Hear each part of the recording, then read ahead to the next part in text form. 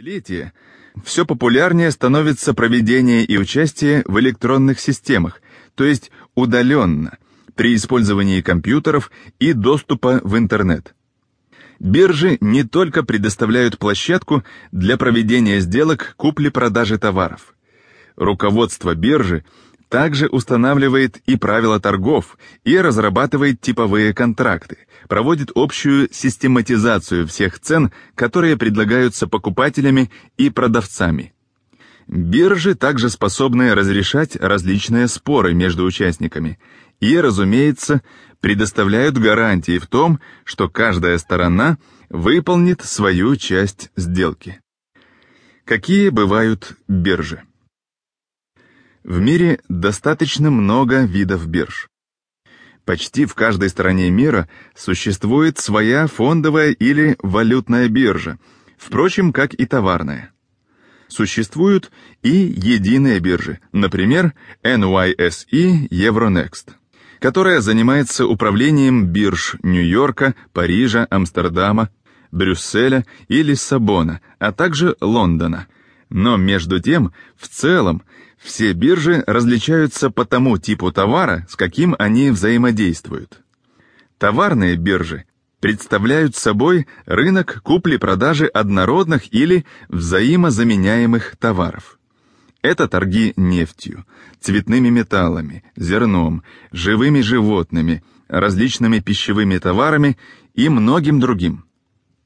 Фондовая биржа, в свою очередь, занимается предоставлением условий для обращения ценных бумаг, будь то акции, векселя, облигации, паи. Подробнее о фондовых биржах мы расскажем в следующей главе. Валютные биржи, по своей сути, представляют все то же самое, но сделки совершаются в иностранной валюте. При этом цена национальной валюты зависит от котировки, которая складывается под воздействием спроса и предложения. О валютных биржах вы сможете узнать из 5 главы.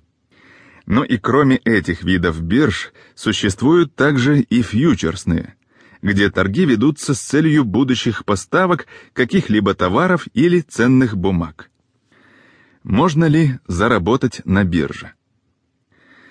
Перед решением участвовать в торгах логично возникает вопрос, действительно ли можно заработать на биржах? На этот вопрос однозначного ответа, к сожалению, нет. Так как, с одной стороны, действительно заработать можно, но при этом всегда существует огромный риск того, что вы потеряете все вложенные денежные средства или их часть. Цены на рынках не стоят на месте, они постоянно меняются. Поэтому те, кто действительно хочет заработать на биржах какую-то сумму, должны понимать, что игра на биржах — это в первую очередь действительно работа. Невозможно просто зарегистрироваться на бирже, купить пару акций и жить, как говорится, припеваючи. Рано или поздно цены на акции изменятся. Если цена будет расти, значит вы выиграли, ведь можете продать акции дороже, чем купили.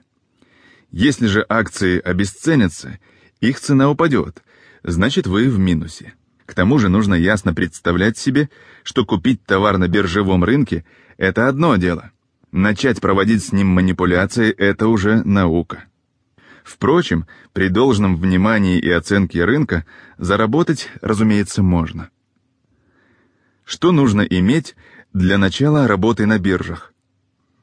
Учитывая то, что все большей популярностью на сегодня пользуются электронные системы торгов, то, естественно, вам потребуется компьютер, планшет или нетбук с доступом в интернет.